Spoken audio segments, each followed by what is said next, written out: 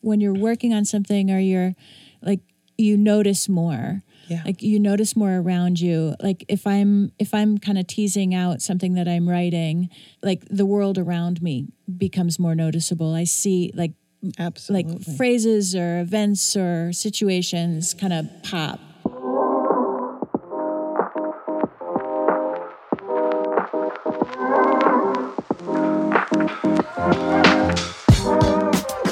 Hi, I'm Jordan Syme from the Arts Foundation of Cape Cod. This podcast has been underwritten by the following supporters: William Ravis, the official real estate office of the Arts Foundation; the Cape Cod Foundation; Mass Hire; the Cooperative Bank of Cape Cod; the Melody Tent; and the John K. and Thurza F. Davenport Foundation. Welcome to Season 4 of the Creative Exchange podcast series. I'm Julie Wake, Executive Director of the Arts Foundation of Cape Cod. I had a great conversation with visual artist Deborah Howard and writer Susan Blood. I'm always fascinated by the process in which an artist decides how to move forward. In this discussion with Susan and Deb, we touch on wiping the canvas clean and starting over, the impermanence of art, the path of least resistance, and adapting your practice through challenging or uncertain times. Susan Blood's writing has appeared in the Pettigrew Review Christian Science Monitor, the London-based Bach Track, Provincetown Arts, and Provincetown Banner. She is the institutional giving manager at the Fine Arts Work Center in Provincetown, and her radio show, Opera Betty, Opera for People Who Hate Opera, has aired since 2010 on Outermost Community radio station WOMR. She is the recipient of an Arts Foundation of Cape Cod Writing Fellowship and is currently working on her first novel. Artist Deb Howard grew up on Cape Cod and has always been inspired by the ever-changing landscape. Drawn to the unpredictability of our environment here on Cape Cod, she attempts to convey its dynamic and ethereal nature in her work. Her paintings are about capturing moments she experiences and communicating the feeling of a certain time and place to the viewer. I hope you enjoy this conversation as much as I did.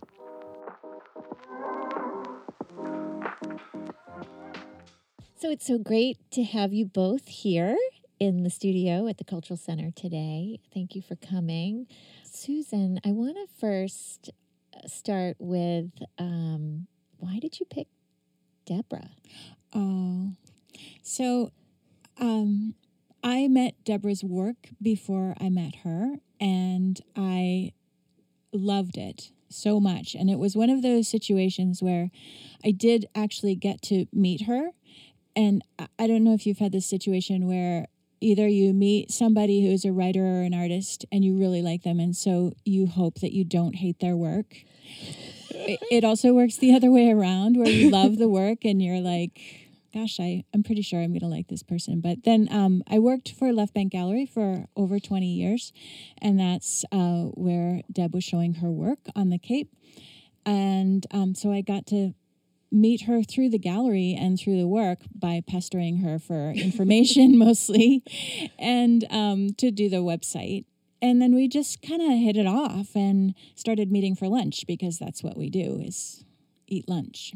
Absolutely. Oh, yeah. And tell me, Deb, about your friendship with Susan. Well, it was just so great because as she said, we had communicated and when I was still living in Boston. And so that was definitely more of like a formal, exchange. And then when I moved to the Cape, I, wanted to get more involved in the art, make some connections. It'd been a long time since I lived here. I grew up here. But, and so I talked to Audrey and asked if they needed some help in the gallery. I figured, great way to meet artists, other people like-minded. And she said in her Orleans, gallery, sure, she could use some help. So that's where I met Susan. So when a couple days a week, I'd go in, and then I was joking with Susan about this earlier. Like, before I started work, we'd just kind of start chatting, because she was always there before I was. And then, we'd get onto some subject and be like, oh, geez, I gotta go to work. I gotta go, start really working. And so those are kind of really interesting conversations. And it was so helpful because even talking to her when I was coming up with, my artist statement for a new series or something like that, I could like bounce ideas off of her. And it was very inspiring because she's such a great writer and has such great thoughts. Mm-hmm. So that's how it all began. And then we introduced the food. And that's, that's what we need. Good places for lunch. It's a great resource. Yeah. Oh, yeah. Oh, yeah. So, Susan, tell me a little bit about Deborah's work and what inspired you so much. And I'd just love to hear, like, kind of a conversation between the two of you, artist to artist. So what struck me about Deb's work initially was how it conjured that feeling I had when I would visit the Cape when I was living in Denver, and how like the city kind of makes you a little, like everything's a little faster, everything's a little tenser, and it's great. It's very go, go, go. And then I would come to the Cape and I'd be like on a salt marsh and I would just feel it, like just drop. Yeah. And I would stand in front of Deb's paintings and just be like, oh yeah. And that deep breath, that it just did something for me. And then Deb and I started just having these conversations, and the reason I thought it would be fun to talk today with Deb is we were talking about work. Deb just told me that she's like, oh, I'm going to take that home and sand it off. And I wanted to vomit. I was like, are you kidding me? It's that beautiful painting. You're just going to sand it down. Yeah. And it reminded me of when I lived in Denver, like how much I've learned about life from artists. Mm-hmm. And when I lived in Denver, I worked at an art school, and I would watch artists work for hours on a painting and then go over to the mineral spirits bucket and just wipe that canvas clean. And it would just be like, are you kidding me? All that time, all that investment, all of that, like what you've put into that, and you're just going to start over. And at the time I was starting to write more for myself. And in the back of my head was this little voice that was like, this is a lot of time to be spending on something with no return. Right. But then I watched these artists and I was like, no, actually it's okay. It's what you do, because it's all like getting the muscles in or whatever. Yeah. Very like Buddhist, right? Like the impermanence. That is so true. That's really interesting that you use that word, because when I was preparing for this and going over kind of, my thoughts and inspirations and what what growth maybe or development I've seen in my work and what do I want to kind of focus on, I wrote down the word impermanence, which I think is really interesting. I feel like there's something about the Cape, which, I love the Cape. And that when Susan talks about the feeling, that you really do notice that the changes and, I feel like the impermanence, you can go to the same spot every day, and depending on what time of day, the tide, the weather, the whole landscape changes. But there's always a feeling that's associated with whatever that time is that you go visit it. Mm-hmm. And it really, I think that's the thing that I've been kind of, get going towards. I've always been reflecting the changes of these things in my work, but the shifting nature, the impermanence, which I feel is like the Cape, the Cape. Yeah. It has that feeling. The beaches are like that, something's there and then it's gone. Yeah. And you know what struck me about your paintings from an architectural point of view, which is my background, it showed like how you built it. Mm-hmm. How she built the painting, there's like these clear layers that really spoke to me about like the depth of the painting. Oh, I'm so happy to hear that, because I feel like that's so important. Yeah. Because I love to see in other artists' work glimpses of the process. Yes. And I think I love the process as well. That has a whole life of its own. It's letting the painting become, what it's meant to be. And scraping things down, sanding them, cutting them up. I'll have a painting and they're made of birch panels, and I'll get the saw out and I'll cut it up, and because it feels like I'm searching for like a feeling, of it, mm-hmm.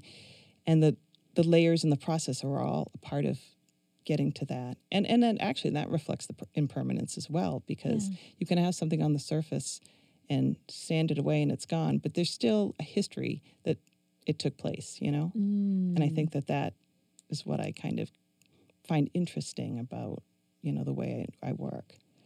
Now, how are you not attached?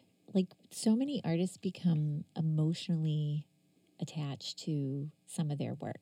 Oh, I am. Are Certain you? Okay. pieces. Yeah. But it doesn't, usually, actually, my favorite pieces end up being when I do something radical, like, you know, they're like turning point pieces when I'm just like, you know, sand it down or take something, you know, do some kind of bold move with it.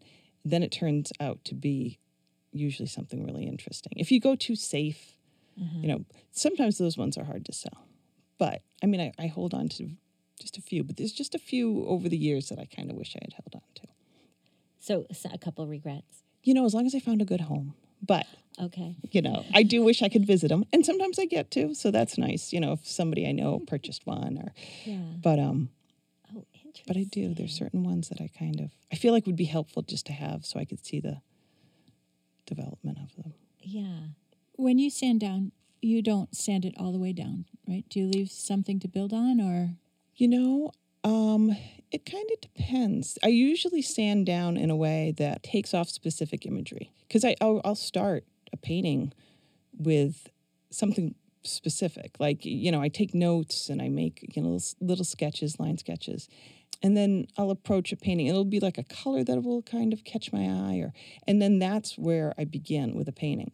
But then it's just too specific for me. And so that's when the process begins and I start to sand down. And I might leave a little bit of color or a little line or something like that. And then from there, I start responding to those marks that are left. And it's you add on, you take away until this atmosphere kind of evolves. And then you can just put in a little bit of information and it's what I'm looking for. They're or so hopefully. Moody. Your work is so moody. Oh, it's that's like good to hear. I could look at one painting and then go back to it and be like, I feel differently, like from the first time I saw it in the same painting. That's great. Because I feel like that's the thing that I would love to have people who view my work be able to come to it with their own, like, don't have it so specific that it's gonna like hit you in the face, like that this is, I don't know, certain place or, you know, certain marsh where you're standing, but you might get that feeling that you've stood at that marsh before, you know, and so that's what I think is kind of that sky. Yeah. Yeah. Or when you know, that storm. when the storm rolls in, you can kind of feel it. And now it's evolved in a sense where my earlier work was more specific. And now I'm kind of playing with how much information needs to remain for it to still be a sense of place. But also I think I've really kind of leaning towards more mood and atmosphere. But I also want it to still have a sense of place, if that makes sense. It does make sense. Okay. Yeah, it never gets old. That's good to hear. Like you look at it and you're always like, you have that sense. It is that, it's like when you walk into a room and it smells like your grandmother's attic and all of a sudden it's there. It brings you different places that may not have really anything to do with the specifics of the painting. It's just... That's so nice. That's great to hear. Because I think that's the other thing about the process is I'm unaware of it, but I'm probably working through my own things that I'm thinking or going through or whatever. Yeah. In the process. I wanted to actually ask both of you, because I didn't ask Susan this on your first time when you were here, but I'm really curious about both of you. So this is a question for both of you. What was it like growing up? Did you have arts infused in your life? Was it a hot house? Were you like stranger in a strange land? My family was more... I had a culturally rich growing up, but it was more the performing arts. And so and there were certainly books, but it was, it was the classics. It wasn't until like college that I started reading really contemporary literature.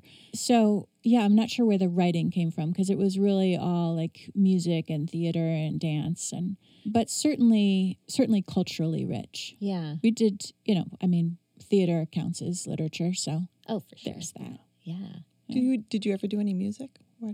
Oh, terribly. So terribly. So you tried. I You did. dabbled. It was very trying. I guess growing up, my parents, they always took us to museums and things like that. And I've always painted. I remembered the story, like my mom, she probably wanted a break from the kids, and she took a painting class, and I wanted to go with her. I think I was probably, 8. She couldn't, can't let her out of the house by herself. And and she brought me, even though it was like an adult kind of little painting class, and it was in somebody's basement. And that's when I think I made I don't know if it was I'm sure I made lots of little paintings as I was, in school. But that's when I did like a painting that I felt like, was different because it was separate from school. It was on my own time and in my own life. And then, my parents, they are always interested in arts. My dad did some bird carving. He used to do bird carving and painting. Yeah. I mean, that's not what they did in real life. They had jobs and stuff, but it was always a part. Transition, right? That transition of like taking an art class at school versus being driven on your own, right? Having the access to like the materials and the class and watching your mom do it. Yeah. I just find that really interesting, like the self-motivation. Yeah. Well, it's funny because I feel, and I don't know if you feel this way, Susan, but I feel, there's definitely times where I need self-motivation where I just don't have, don't have it in me. Yeah. But on the whole, and this is definitely, as I've grown to, it's like I have to do it. Like I feel like I have to get these things out of my head, or there's something that if I go through a big dry period there, I feel like I need to get back to it. Like there's something like that. Do you feel that way? Mm-hmm. Yeah, and we talked about this a little bit before, that when you're working on something, or you're like, you notice more. Yeah. Like you notice more around you. Like if I'm kind of teasing out something that I'm writing, like the world around me becomes more noticeable. I see like Absolutely. like phrases or events or situations kind of pop like they wouldn't normally in the context of whatever I'm thinking about. Do you find that? Oh, absolutely. I totally agree with you. It's like, and just if in reference to maybe what I'm working on now I'm so aware of like real subtleties in things. Like it used to be a bit more dramatic, but now I just like a little pink hue of like, I don't know, the edge of a horizon line or something that, I just notice things like that, or, and it's true. It definitely informs what I'm working on. Yeah, I find it. I live with an artist. She's a young artist, but I watch the dedication and the drive in her, and I'm just completely fascinated by it. I've always been, interested in the arts. I didn't grow up in a culturally rich background or family by any means. By any means, we were, hockey playing. Kickball. It was fun. But anyway, I watch her and I see her respond to the world in a completely different way. And to people, people will say, "Oh, you're so lucky you were born with this." And she's like, "Are you out of your mind? I spend a lot of time dedicated to building my skills." Good girl. Yeah. Right? Yeah. Absolutely. It's fascinating to hear her. And now I also respond that way. And I have her talk to grown-ups who are like, "I really want to be creative." And she's like, "How bad do you want it?"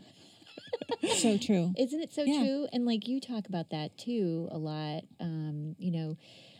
I loved, and I always repeat this, and I always quote you.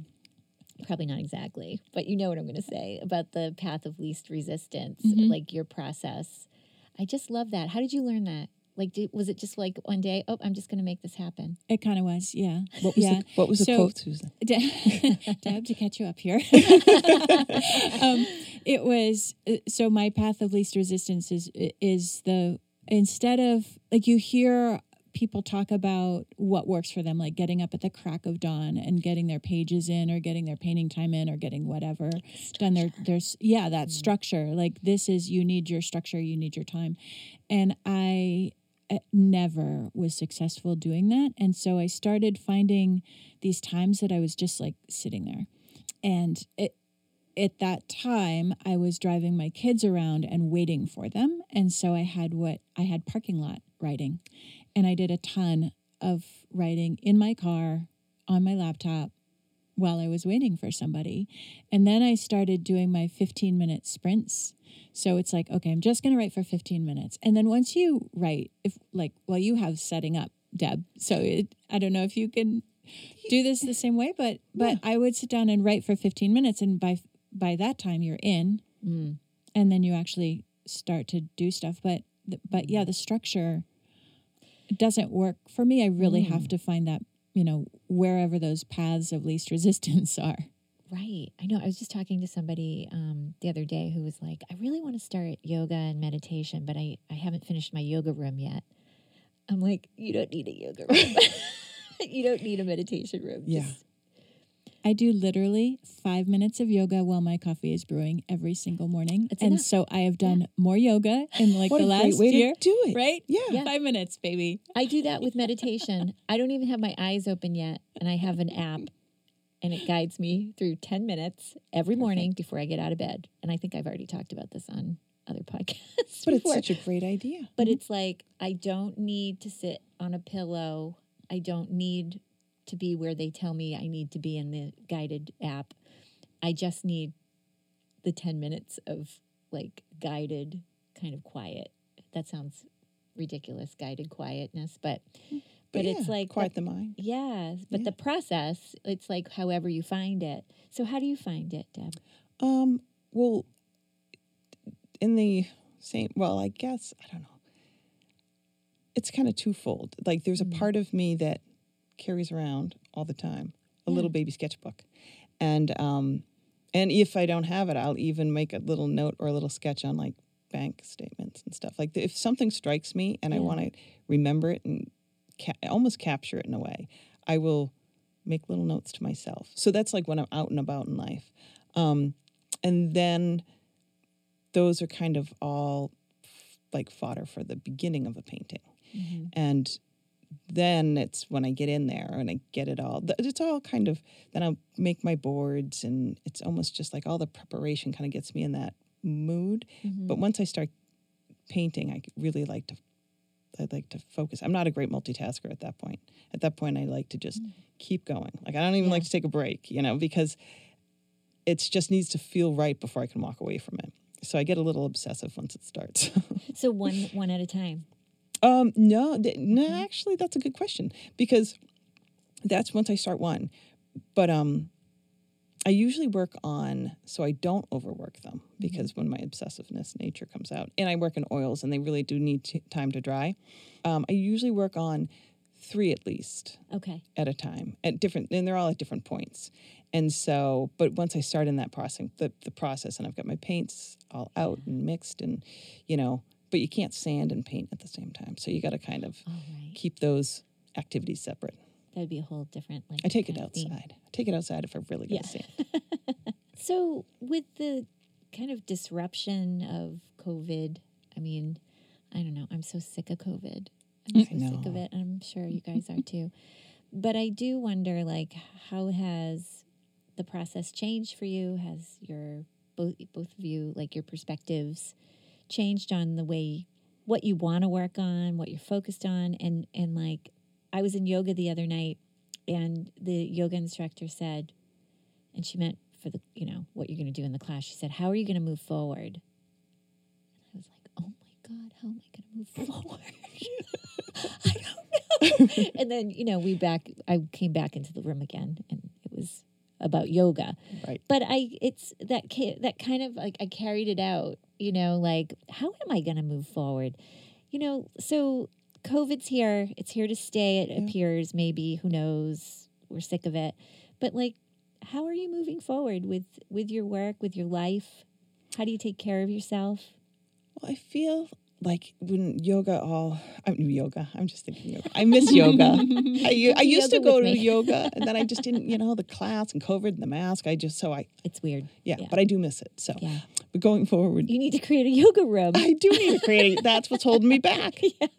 But the thing that comes to mind is I really, instead of, resisting everything that was going on with COVID and the lockdown, I really kind of just dove into it. I kind of hunkered down. I just was outside all the time. I mean, I just walked. Yeah. Like with my dog.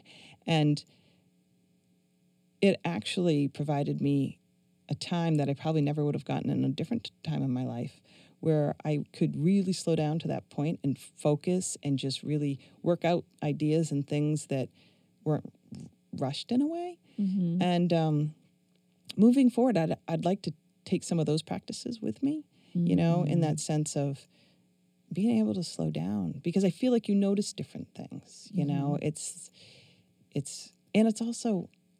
it's made me reset. Like, I don't need fancy things or really exciting things to make life enjoyable. I feel like it reset that kind of thing, but I mean, that could be also life in general, what you learn, but yeah, like just being outside and I do think it's, hopefully, I don't know, I haven't been to anybody's openings in a couple of years, and I really miss that. Yeah. Painful, right? Yeah. Because I love seeing other people's work and just being there and that experience. Yes. Being together, convening. Exactly. The arts are all about convening, and that's so I'm really hoping that that's going to come back. But a friend of mine who lives up on the North Shore, she's a great painter, and I thought they did something really interesting. They did this installation type of thing on this path in a state park. So she's a painter, but she did this kind of thing that hung from trees that people could walk through, and other people did. So it wasn't just sculpture specific, which you'd think for an outside, a venue or whatever.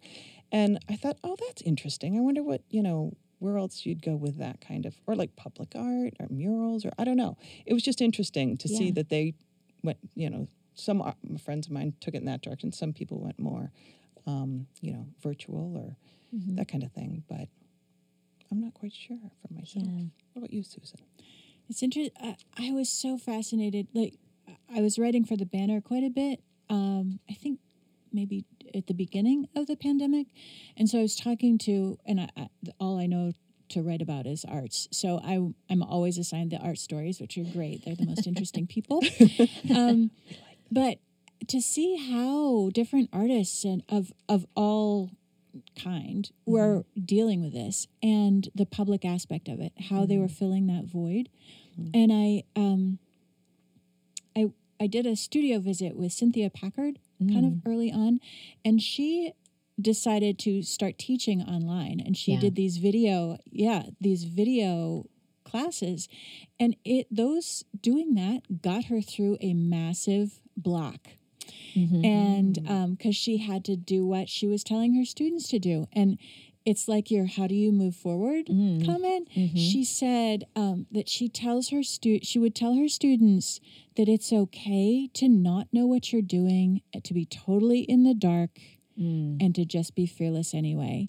And I'm looking out her studio window at what's going on in the world, and I was like, okay, that I suppose had something to do with art, but but take it. But right? I'm going to take that. Yeah. And it just seemed like that's all you can do is just be.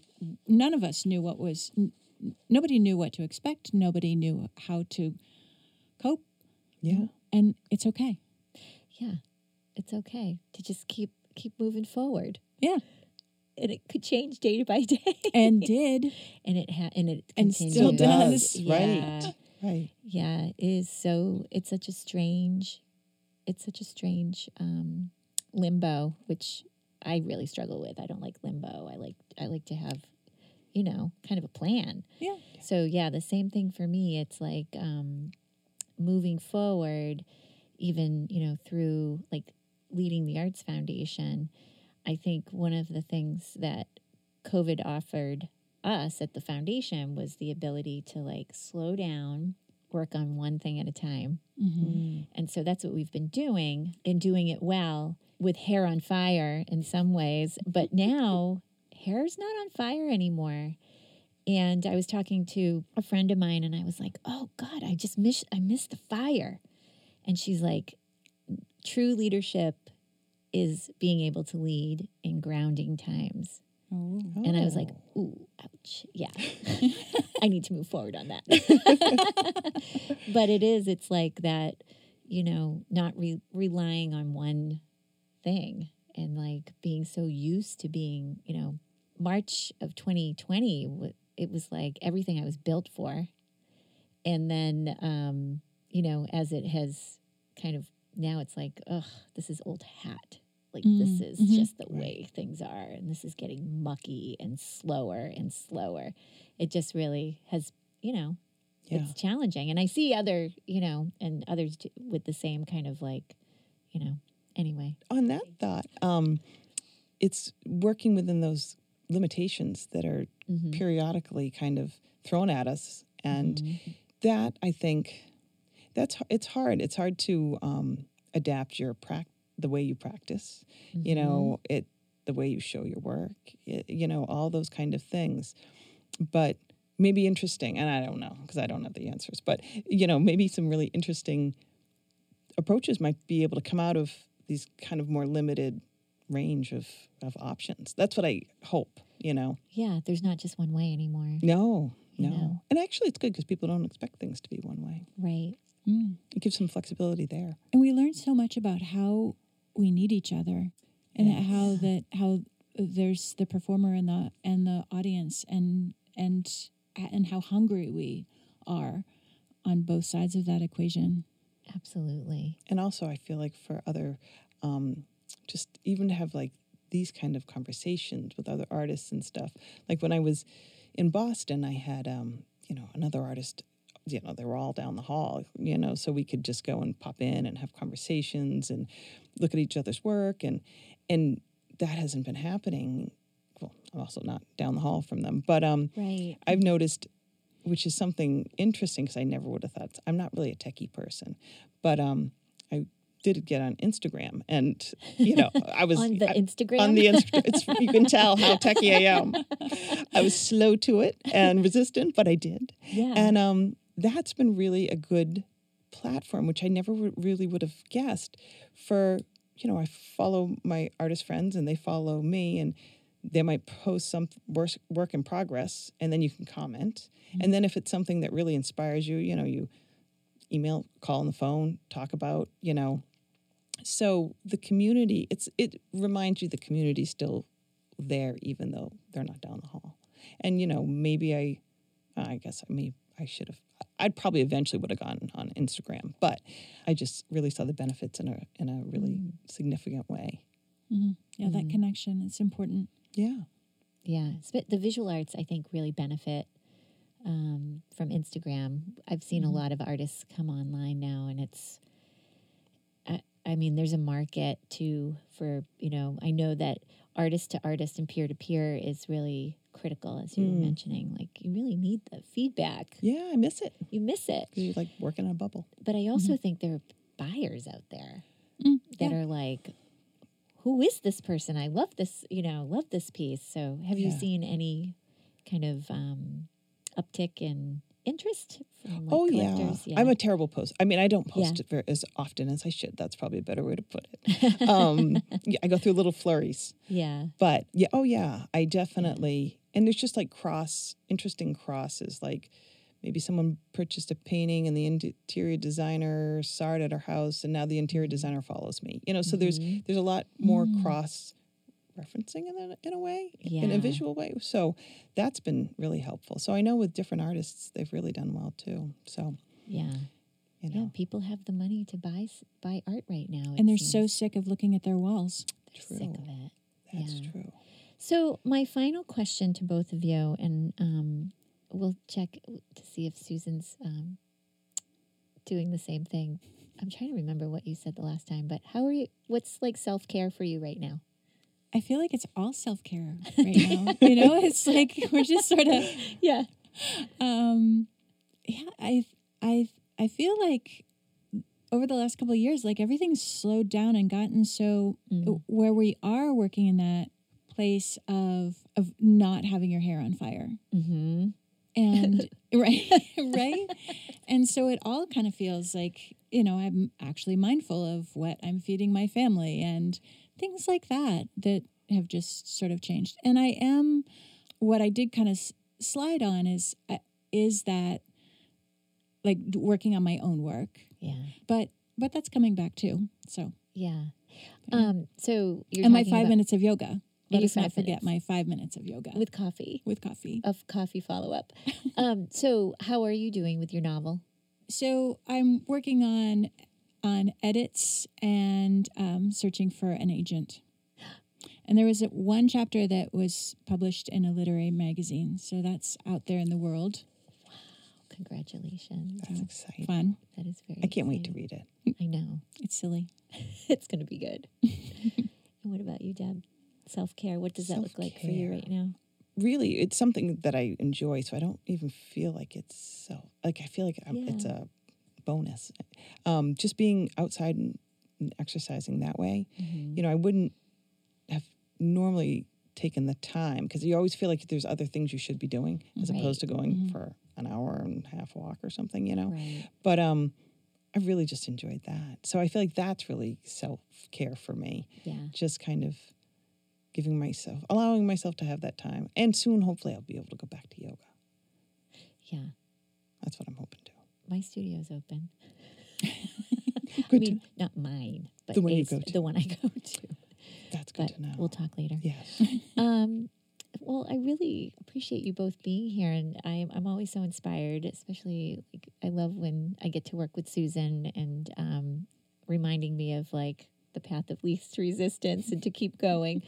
And I just love your work. And Deb, I think that being able to see the layers and how it's built is really like fascinating. So, and I love your ability to like scratch it down and start over. Thank you. Yeah. Keeps me interested. Yeah. Thanks, Julie. This is so fun to be here. Thank you so much for having me. And thanks for asking me, Susan. My pleasure.